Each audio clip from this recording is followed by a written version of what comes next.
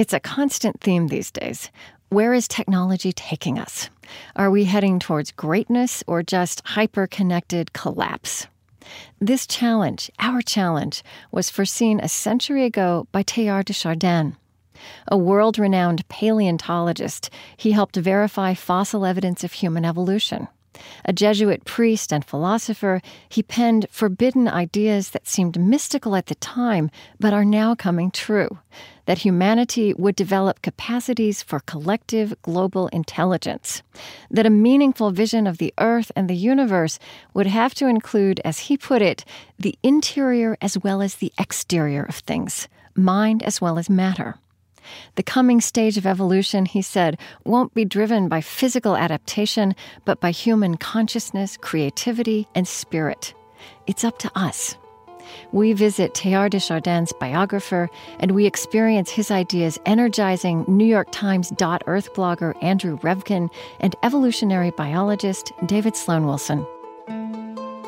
The main thing he said, which is only now becoming back into vogue, is that in one sense, the origin of man was just another species. But in another sense, we were an entirely new evolutionary process. And that made us, in some ways, as significant as the evolution of life.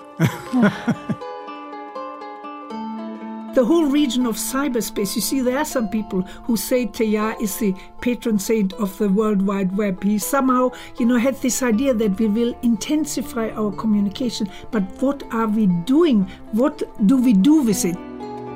They're the Kurzweils of the world who talked about the singularity when they kind of see the potential for this system to essentially become more powerful than we are. But I think it's actually what's much more powerful right now is this growing capacity to collaboratively create things and collaboratively feel things and experience things as well. It's not just a function of computing power. There's something else that's going on. I'm Krista Tippett, and this is On Being.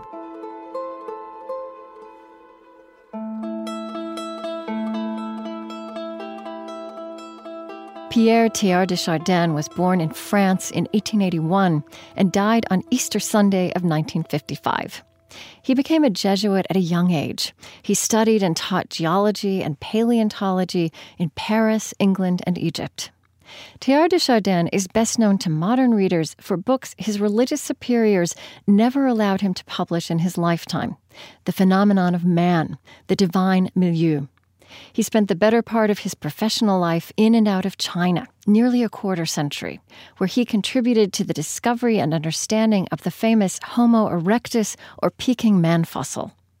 Ursula King is Teilhard de Chardin's biographer, the author of numerous books about his life, science, and philosophy. How did you discover Teilhard? Well, that's quite a wonderful story because I was a very keen student and I went to the Sorbonne to do philosophy and theology. And my theological lectures came from Jesuit professors. And one of the professors, he had known Teilhard de Chardin and he had tried to publish some of his essays before Teilhard died. And Teilhard wasn't allowed to get things published. Then he... In 1962, when the Vatican issued a document saying that Teilhard de Chardin's ideas should not be taught in any Catholic seminary... This was after his books had been published, after his death. No, it was after his death, but only 2 or 3 of his books were out. Okay, this was at the beginning, but he was very well known in France. He was very well known. Okay. And so this very... enterprising, audacious professor, he decided he would give a series of public lectures in Paris on Teilhard de Chardin. And that's how I discovered him. And it was a wonderful experience. And he lent me almost the very last essay that Teilhard wrote called The Heart of Matter. And that contains in a nutshell his inner development and how he really discovered this wonderful the development of the world, the evolution of the cosmos, and the way this really is intertwined with human development and spiritual development. So I think this is also a passage from Heart of the Matter. And this also gets at the fact that that matter, and initially in the beginning of his life, matter in its most solid form in terms of how we perceive it, rocks, yes, were captivated him. And he grew up, of course, in a mountainous region of France where there were extinct volcanoes. And so here... That's in the Auvergne, right. So here's some, I'm just going to read some of these lines that really struck me. At the very beginning of my conscious life, in my efforts to attain and grasp the solidity to which my innate demand for plenitude impelled me, I tried above all to capture the essence of matter by looking for it in its most closely defined and concentrated and heaviest forms. Then it was that my newly born attraction to the world of rocks began to produce the beginning of what was to be a permanent broadening of the foundations of my interior life.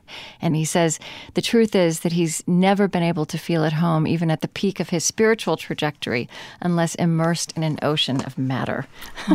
Right. It's just so vivid and unusual. Yeah, he grew up in a volcanic area in the Auvergne. So he had this sense, and his father was an amateur scientist who encouraged all his children to do fossil collections. That's how it really started. He was brought up in a very devout Catholic traditional family. He could have become just a traditional priest without all this, but because his father encouraged them to do this, he had this great curiosity, and he was always drawn to the outside. So he was drawn to geology. He became a geologist. He had doubts about it when he was first a young Jesuit, whether really you could do that. But he did it, and he really devoted his life to it and became an internationally known scientist. But he always had this very deep spiritual vision of things. Right. And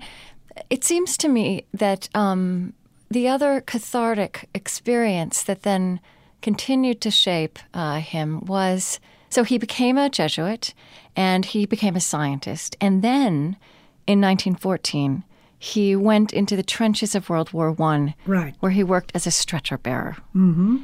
And he discovered in that experience, alongside his sense of the milieu of nature, of matter, he discovered this whole new human milieu. And I want you to talk to me about how you think that then shaped his vision, including how he then went back into his science and his theology.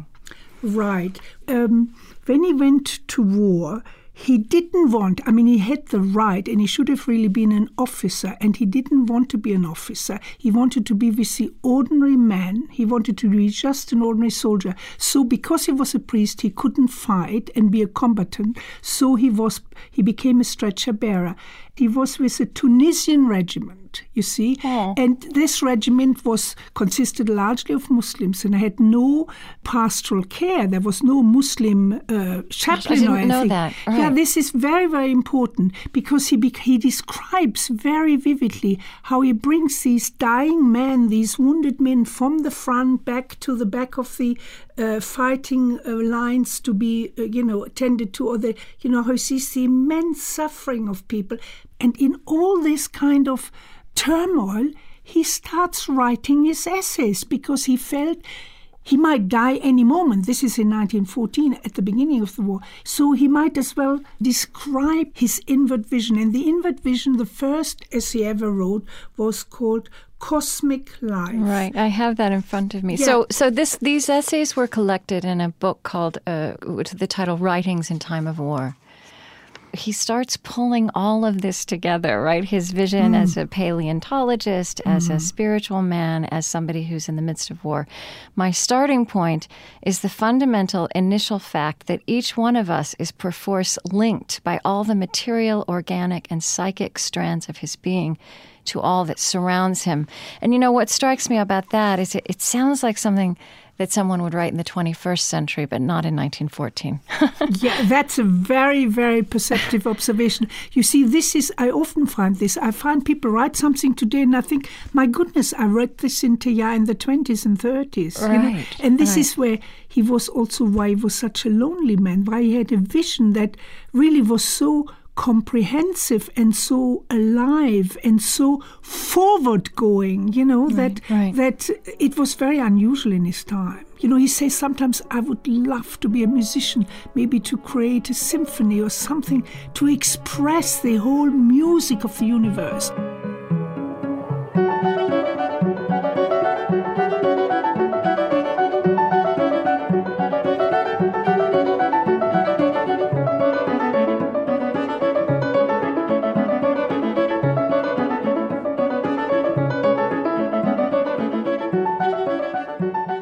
Something that I hadn't realized until I got into Teilhard was that he was an exact contemporary of Einstein. They died in the same year in 1955. Right. That he was a paleontologist. He was off in China. He was helping authenticate the remains of the Peking man fossil.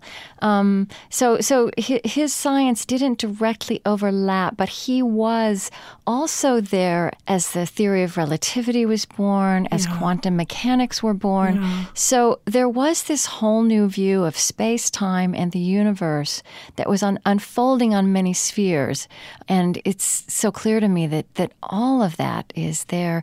And yet, he's taking it to a different place as a theological and spiritual thinker, right? This idea of this cosmic vision. I mean, even the word cosmic, which took on a whole new meaning through science in the 20th century. I mean, when you think about how he used that term, what did he mean when he early on? You see, very early on, he was also a promoter of the notion of the biosphere. The biosphere, that word was only created in 1874. And who created that word? It was somebody else, right? It's Suess. It's a Swiss paleontologist, Swiss geographer who created this word. And he wrote 4 volumes which are translated as The Face of the Earth.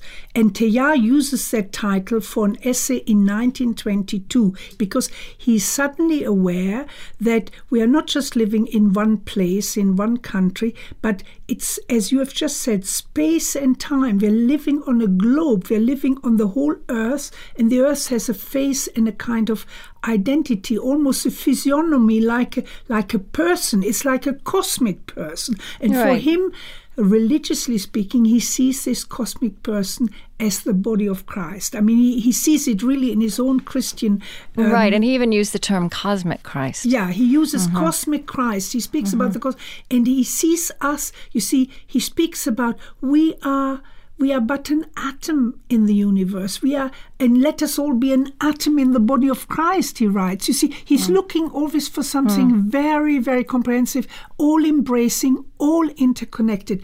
And then after the war, when he had regular discussions with a philosopher friend, quite a famous philosopher, Edouard Leroy, they met and they discussed all these ideas, and they came up together with this notion of the noosphere, which is it's a further development. It's a flowering out and grows out of the biosphere. And it's the N-O-O-S, which and nous is the Greek term for mind, right?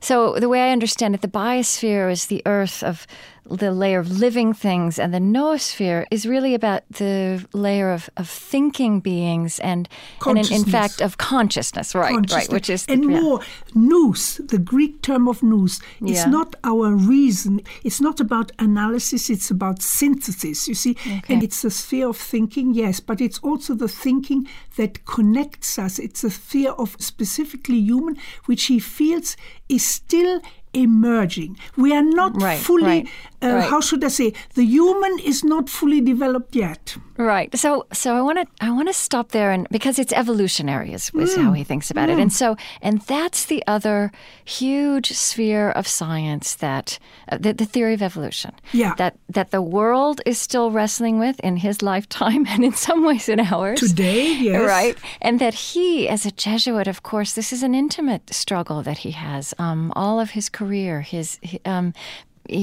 sees evolution as, there's this phrase, the holiness of evolution. Yes. God is at work within life. Yes. And not just that. As we said, he is working on the fossils of what we call the Peking man in China.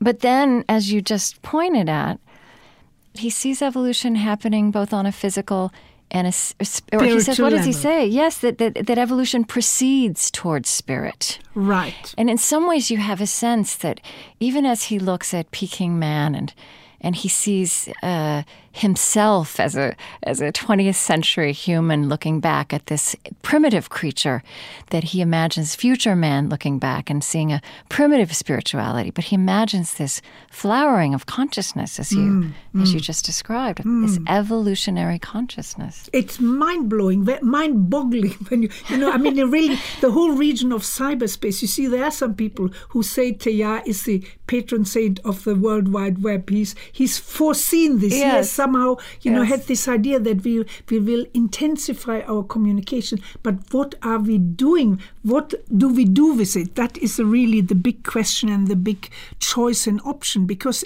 we have to really create it. One thing that's very striking is this mass on the world that he said in China. Oh, yes. Right. So here you kind of have how he captured much of this in his religious sensibility. Since I have neither bread nor wine nor altar, I will raise myself beyond these symbols up to the pure majesty of the real itself. I, your priest, will make the whole earth my altar, and on it I will offer you all the labors and sufferings of the world. It's a wonderful passage, wonderful passage.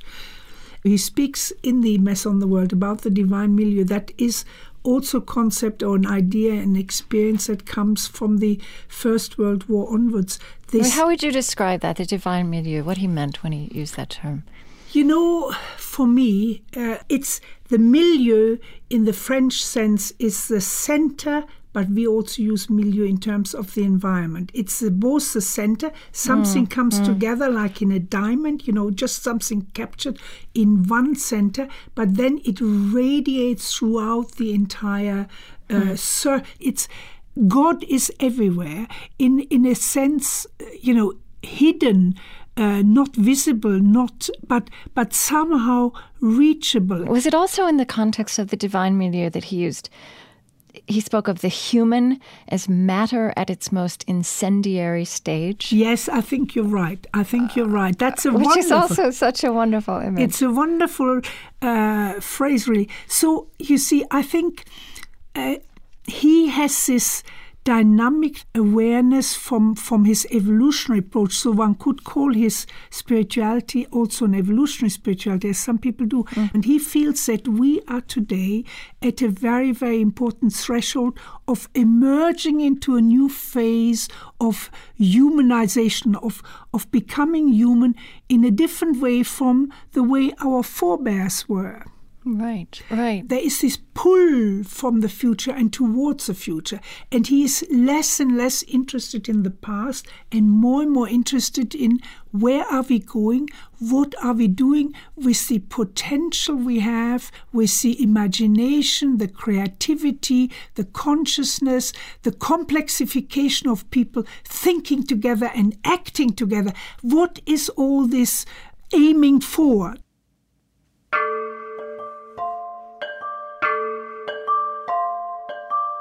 Biographer and theologian Ursula King. I'm Krista Tippett, and this is On Being.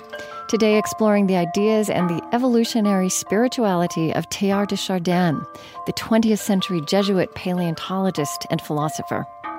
David Sloan Wilson is one of the people informed by Teilhard's ideas in the present. He's an evolutionary biologist and an atheist, but he admires what religions do right in human societies, and he's committed to applying the insights of evolutionary biology towards social good. He's working on urban renewal in this spirit in the neighborhoods of Binghamton, New York.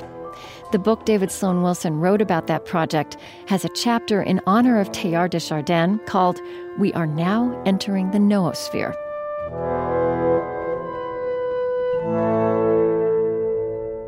Teilhard de Chardin is a figure in the last century who you discovered in preparation for a Vatican conference. Had you not heard of him before? Of course I'd heard of him. Most people who become evolutionists have heard of him. But have they read him? Would they regard his ideas as current? The answer to those questions are, for the most part, no. So I felt the need to read him more closely during the year of Darwin in preparation for this conference at the Vatican because, of course, Teilhard was a Jesuit priest and a world-famous paleontologist at a time when being a priest and a scientist was not so unusual. What captured you? I mean, what spoke to you in his writings in terms of the work you were doing and the life you were leading 100 years later? Well, what I discovered to my amazement, really, was that Teilhard was ahead of his time scientifically, that much of what he was saying actually passed muster from a modern evolutionary perspective. And the main thing he said, which is only now becoming back into vogue, is that in one sense, the origin of man was just another species. We were just another primate. But in another sense, we were an entirely new evolutionary process. And that made us, in some ways, as significant as the evolution of life. Right. To translate that into modern terms, our capacity for symbolic thought is something that began, for the most part, with humans. And so symbolic thought as a mechanism of inheritance and the enormous diversity of what we do as cultures, as an evolutionary process, it really is a new evolutionary process. Teilhard was correct about that, and that amazed me. You know, I would love to read the definition you gave of the noosphere in your book about the Neighborhood Project.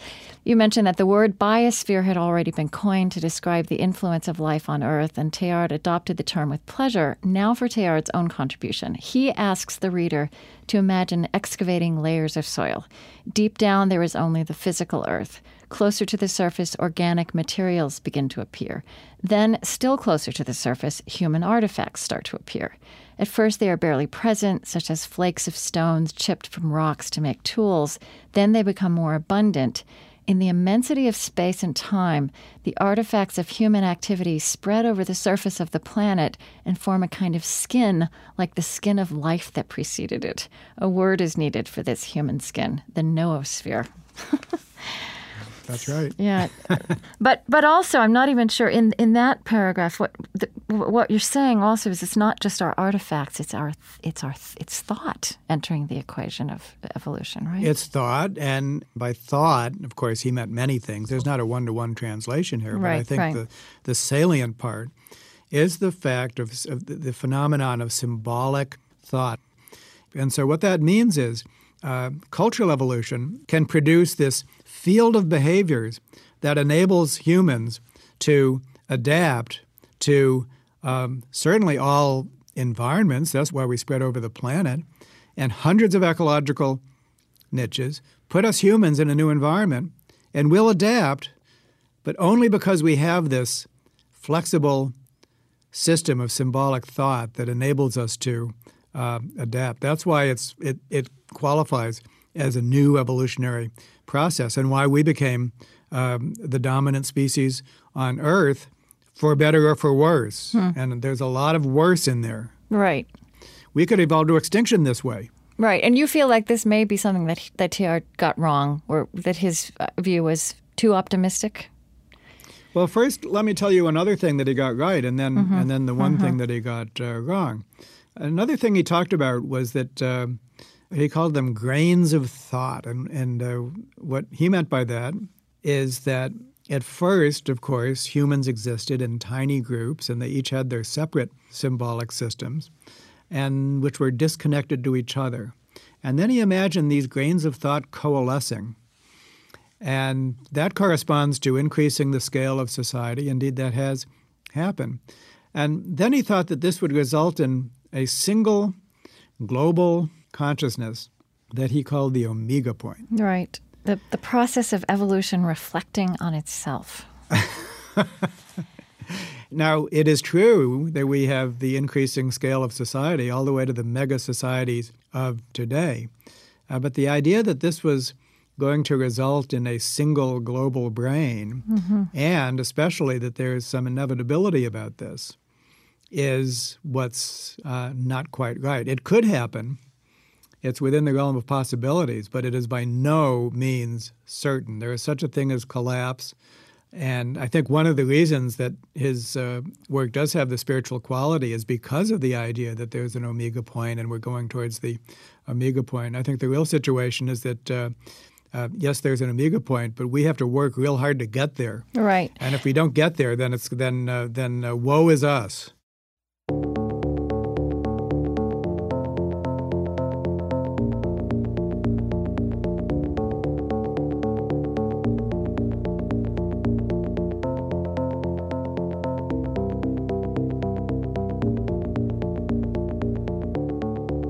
One of the things that makes it seem more realistic to me, if you will, is the sense of time he had. I mean, if I think of him looking at the Peking man fossil and seeing how primitive that seemed to us now, my sense is he might look at us spiritually even now, I mean, just a few generations after him, and still see us as not there yet, still having a long way to go, as you say. But I guess you're also saying along the way we might extinguish ourselves. Right. Well, there's what Teilhard thought, and then there's what we should be thinking. And one of the most amazing things about Teilhard is what he experienced during his lifetime, including World War I as a stretcher bearer. Right. So he experienced more horror than any of us have, or most of us have anyhow. And yet he remained so optimistic and positive spiritually. He had this uncomfortable relationship with the church, the Vatican suppressing him and banishing him to China and depriving him of all sorts of awards that he could have gotten. He bore all of that and still managed to think of Christianity, even though he referred to the Vatican as stroking the whiskers of the tiger.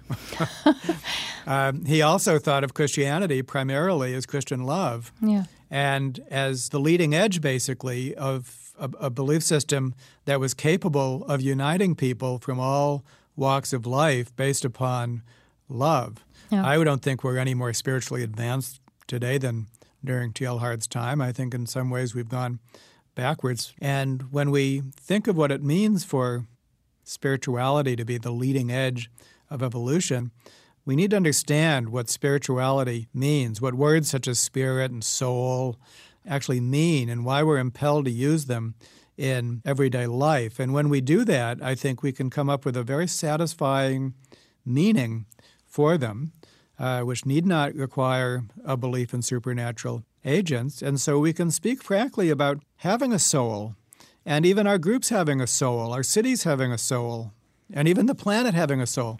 I mean, that actually can have a straightforward meaning. Mm-hmm. Any major word is diverse, by the way. I've actually studied major words such as altruism and selfishness, and what you find is that there's a diversity of meanings, which actually you can study the diversity of meanings as different species of thought. This is linguistic biodiversity. Yeah, it's awesome. I mean, I'm telling you. Well, let me just ask you one more question about Teilhard. It seems to me that one of the points he was making was that spirit, as he envisioned it, the spirit that evolution is driving towards. I mean, it wasn't spirituality as a state of, comfort. It was about being able to galvanize for something, as you say, to work for the greater good. And in that sense, when I look at what you're doing, it kind of seems to me that his thinking is having that effect for you or supporting you in that movement. It definitely is, and the way to state that in modern evolutionary terms is that evolution only sees action. Whatever goes on in the head is invisible to evolution unless it is manifested in terms of what people do. And so if what's inside your head, if your meaning system does not cause you to act in the right way, then it is not very good as a meaning system.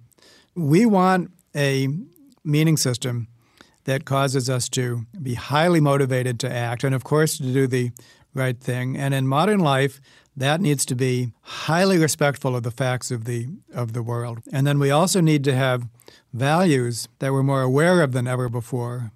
And we must then use those values to consult those facts in order to plan our actions, basically, in a world that's increasingly complex and which requires management at a planetary scale.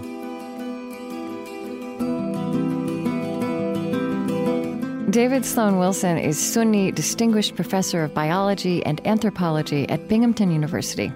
You can hear a whole program we devoted to his work applying evolutionary biology to neighborhoods and schools. It's called Evolving a City, and you'll find links at onbeing.org.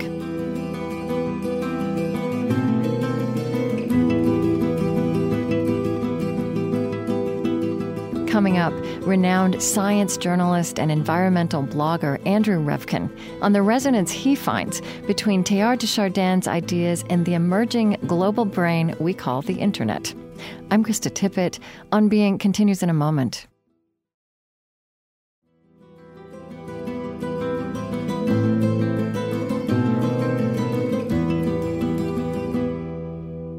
I'm Krista Tippett, and this is On Being. Today, tracing the prescience and wisdom of Teilhard de Chardin, the 20th century Jesuit priest, paleontologist, and philosopher. He's best known for writings he was not allowed to publish in his lifetime, including The Divine Milieu and The Phenomenon of Man. New York Times .Earth blogger Andrew Revkin is an influential voice in spheres where Teilhard de Chardin's ideas are finding a new resonance: journalism and science on the environment, and the broader realm of making sense of emerging technology and humanity. In recent years, Andrew Revkin has been playing with Teilhard de Chardin's notion of the noosphere, the idea that human activity, invention, and spirit are driving a new stage of evolution. Some scientists are now saying that the force of the human imprint on the planet is giving rise to a new geological age they're calling the Anthropocene. There's also new evidence emerging that the universe, the brain, and the Internet grow in similar ways, forming organically by connection. How did you discover Teilhard de Chardin? And I'm curious if you first discovered the spiritual Teilhard or the scientific Teilhard. Well, for me, it actually started with Vladimir Vernadsky, who was a Russian geochemist who intersected with Teilhard and others intellectually in the early 20th century. Vernadsky he was the first scientist who really sort of said we were becoming a global geological force. Mm-hmm. And then he had articulated aspects of this idea of a growing noosphere, and Teilhard and he and others started articulating it in new ways. So I was writing about the whole issue of the growing impact of humans on the planetary system. And then I backed into Teilhard, although then I realized he intersected with other stuff that I'd been reading and writing about from decades earlier, just even before I was a journalist. The work of René Dubos, the work of Thomas Berry, and it was just so wonderful. So many of these characters I've ended up focusing on are at the intersection of spiritual and scientific. It's really interesting. Yeah. So you studied biology, and then you became a journalist. And, I mean, here you are with this very 21st century life. You've been writing about the environment and climate change, looks to me like nearly 3 decades. So, I mean, you have a very different life from this Jesuit paleontologist, but I see things you say, like we are slowly enveloping the world in our own intelligence. And it's exactly the kind of thing that Teilhard de Chardin was saying from such a different vantage point, 100 years ago. Well, and then as I dug in even more, I did a piece a few years ago on .Earth tracing this back through actually Václav Havel and then back to Darwin. In The Descent of Man in 1871, Darwin wrote a passage about how we were fundamentally tribal, but that the more that humans were interrelating with each other, the more, through commerce, through trade, the more our sense of tribe would expand. And then he said only an artificial barrier stands before we will become essentially one tribe, not just intelligence, but a global community. And now, of course, we're breaching that artificial barrier with technology. And you talk about this also in evolutionary terms. I mean, you say things like, we have been in puberty as a species. Mm-hmm. And science is saying to us, you have to grow up. And yet it's tricky, isn't it? Because this technology that maybe somebody like Teilhard or Darwin couldn't have conceived is also in its infancy, right? That it's growing us up, and yet we have to grow it up at the same time. Oh, yeah. And there was a wonderful cover story in National Geographic sometime last year by my friend David Dobbs on the teenage brain. And everything he said about the teenage brain was exactly replicated when you look around the world at the turbulent nature of how we're oh my using gosh, information that's so right interesting. now. Right. And one thing that was fascinating was he said that the transition from teenage brain to adult brain involves a lot of not just new wiring, but rewiring. Things are kind of being unmade and remade. All these connections in the brain are fundamentally going through transformations. And of course, that's reflected in behavior in all kinds of turbulence. So you look at anything from stock markets to the way the Tahrir Square events unfolded and then kind of refolded and kind of modulated themselves through Twitter and Facebook. Yeah. To me, it's as if we're test driving new wiring, and we definitely have not figured out how it's all going to work. And then as a blogger, I live in this arena. It can flame up a lie instantaneously, but then the reality becomes exposed equally, not quite as instantaneously, but Wikipedia has proved, I think I saw a study that Wikipedia entries now are on a par with Encyclopedia Britannica entries in terms of their reliability, if not greater. And that's all part of the upside of all this for me is that we're evolving the capacity to collaborate constructively. And as I say, this it can work in two directions. But Right. So if we kind of take this fossil analogy, this world that Teilhard lived in, I mean, the way you see it, if we think about this noosphere, this planetary mind, the internet is really, where'd you say, somewhere, one cable and computer at a time. This is kind of the skeleton in building infrastructure of this noosphere. Yeah, and this leads to some interesting questions. The Kurzweils of the world have talked about the singularity when they kind of see the potential for this system to essentially become more powerful than we are. But I think it's actually what's much more powerful right now is underway is this growing capacity for this system to help us collaboratively create things and collaboratively feel things and experience things as well in ways that weren't possible before. So it's actually this kind of capacity to share and shape ideas that's just it's mind-boggling. It's not just a function of computing power. There's something else that's going on. So Teilhard's, the word he coined was noosphere, N-O-O-S, from the Greek for mind. And you have taken that up and are calling it the noosphere, K-N-O-W-O. Sure.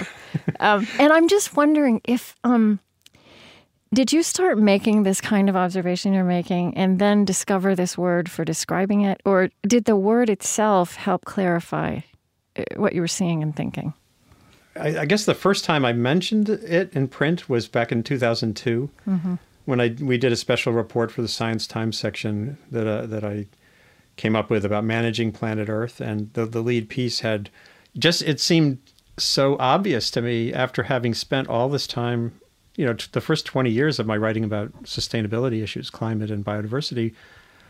And then came this aha moment more recently where I started writing more about the behavioral sciences and how we recognize environmental problems, what kinds of risks we're bad at recognizing. And I got into this whole body of empirical work, good solid science that showed that if you're not paying attention to the mind part, you could spend your life, whether as a journalist or a scientist, articulating a problem and not have anyone actually engage with that problem.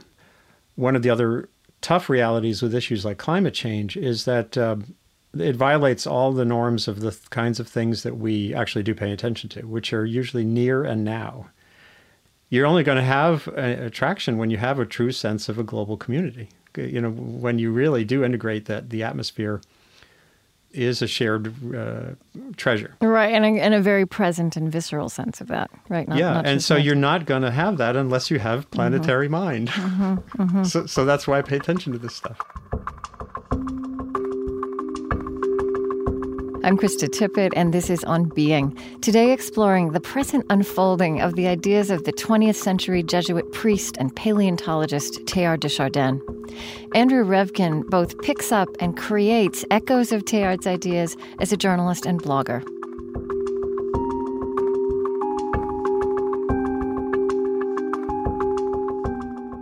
Here's some language from you again, that whatever term you use, and you were referring back to the noosphere idea, it's clear that the world is quickly being knitted by new ways to share observations and shape ideas that are bound to have impacts on the quality of the human journey. And that is kind of spiritual language. I mean, do you use the word spirituality? Oh, sure. Well, and this gets back to another ugly reality of issues like climate change, which is they're always cast as scientific. But when you actually examine rigorously the decision process, you realize it quickly moves from the realm of science into the realm of values. Yeah. In other words, how much is too much? How much warming is too much? Is not a science question. There are all these trade-offs. Well, it's going to cost poor people more money to have energies if we shift away from fossil fuels. So how do we weigh the benefits there versus the benefits of slowing sea level rise or, reducing the risk of crop failure? None of those are really scientific questions. They get into the realm of economics and very quickly into the realm of values. Right. And I mean, I suppose we can get pretty tangled up when we're speaking in the realm of fact. But when you start talking about values, it becomes very fraught in another way. Yeah. Well, this is a different word I've proposed. This era has been increasingly called the Anthropocene, sort of the era of the human-managed planet. I wrote a piece a year or so ago. In fact, I thought about writing a book about this, but I just haven't had time, is that we need to have a little of what I call anthropophilia if we're going to have a smooth ride in the Anthropocene, right. Which means we have to get more comfortable with our differences. Within any population, you're going to have people who will have different judgments about the same body of science.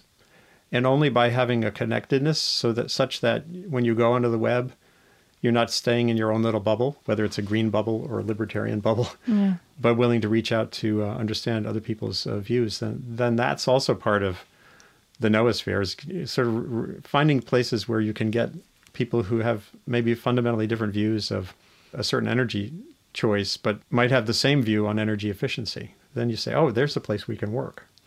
And that's all part of this too, I think. Yeah, and I mean, again, that's where I feel like when I read Teilhard de Chardin 100 years ago, I feel like there was something so prescient. To me, the way you just talked is a reflection of him saying something like, it's important that we focus on the interior as well as the exterior of things, on mind as well as matter. He said, the true physics is that which will one day achieve the inclusion of man in his wholeness in a coherent picture of the world. Yeah, all I can say is yeah. And so, but I see you using terms like, as we've said, it's not inevitable that this technology drives towards this kind of coherence. But you talk about language like engagement and intentionality. Right. And that you're talking about our relationship with our technology, right? And all these things that are becoming possible. Sure. And I teach a course at Pace University that I launched last year. This is the second year in blogging.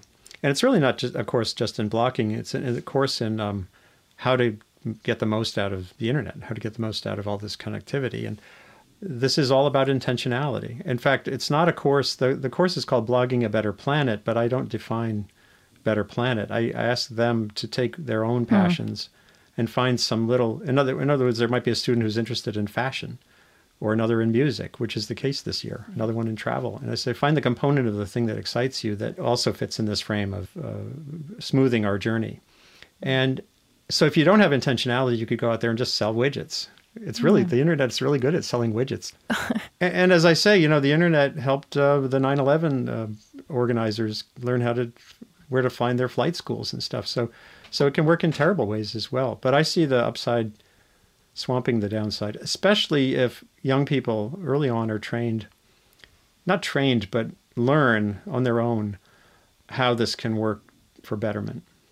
This is a fun thing. When I give my talks these days, I show this little video clip that my younger son, he and I a few years ago went rowing into an area in suburban Florida near where my parents lived. There was a little kind of a mangrove patch in the middle of suburbia, and we went rowing up in there, and he had the video camera and shot a little documentary at the age of 9 of heron babies.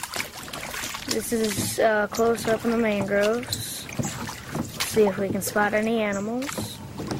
And, it was an incredibly valuable experience for him to have, but by recording it and then posting it on YouTube, he had a durable experience. Those are the babies. Oh, yes, there they are. There they are. Move back, move back. Okay. That's a baby tricolored heron. They are cute. And the sharing of that information, which is a primordial thing. Remember, human beings, whether it's around the campfire or at the bedside, we just love to say what we experience. And so for him, he has a richer way to handle that experience of having come upon and sort of discovered these hatchling herons, but having had the hybrid experience of sharing that through the internet. I think it's much more durable for him as a result. Yeah, and that's interesting, too. It's an example of how we don't just share knowledge, that we can share experience in a new way. Yeah, and that's why noosphere is not perfect, because it kind of implies this is all about knowledge. It's mental, yeah. And it's not. A criticism I hear is skeptical people in the 20th century certainly felt that Teilhard de Chardin, that he was too much of an optimist, that his vision was too hopeful, that it presupposed too much goodness on the part of human beings. I think it's so interesting to hear the way you talk about the fact that the way this technology is shaping up and our use of it actually doesn't just come down to our goodness, right? You're talking about the technology these structures and networks as they form become kind of self-correcting because there's this mass of human mind involved. I share his optimism overall. I think our potential for good as a species has always dominated the potential for bad in the end, and this just amplifies those same tendencies.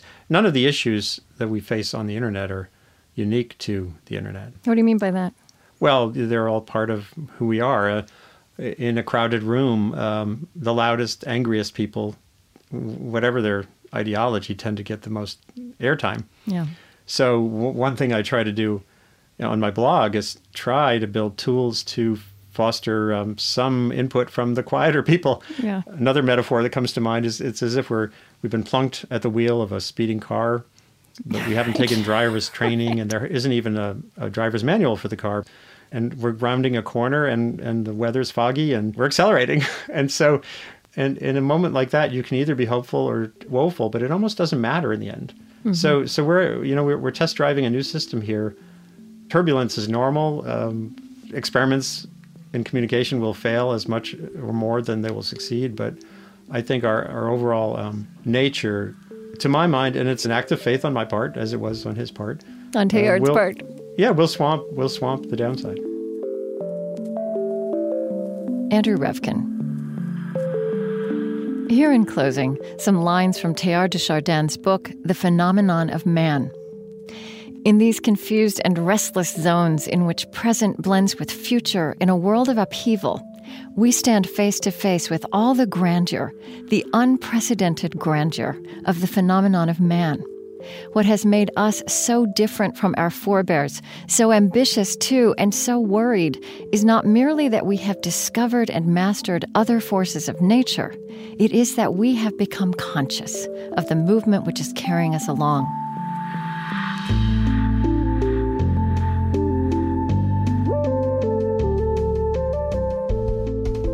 You can find our recommendations on writing by Teilhard de Chardin and books about his life and theology by Ursula King at onbeing.org.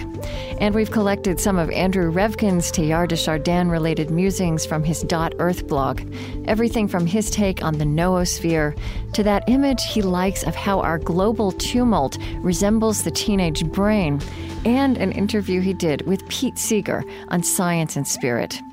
Andrew Revkin has recently released a CD of his own music called A Very Fine Line. You can listen again or share this show on Teilhard de Chardin through our website, onbeing.org. And follow everything we do through our weekly email newsletter. Just click the newsletter link on any page at onbeing.org.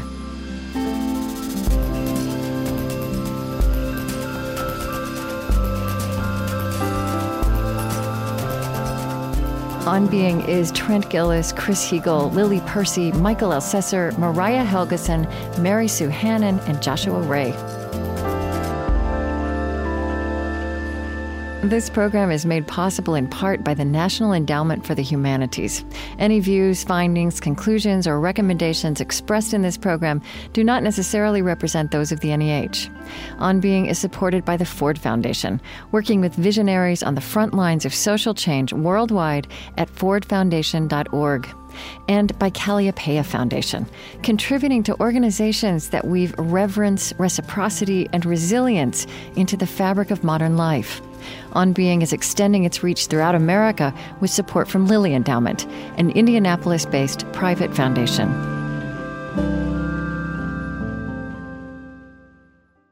On Being is produced by On Being Studios in Minneapolis, Minnesota.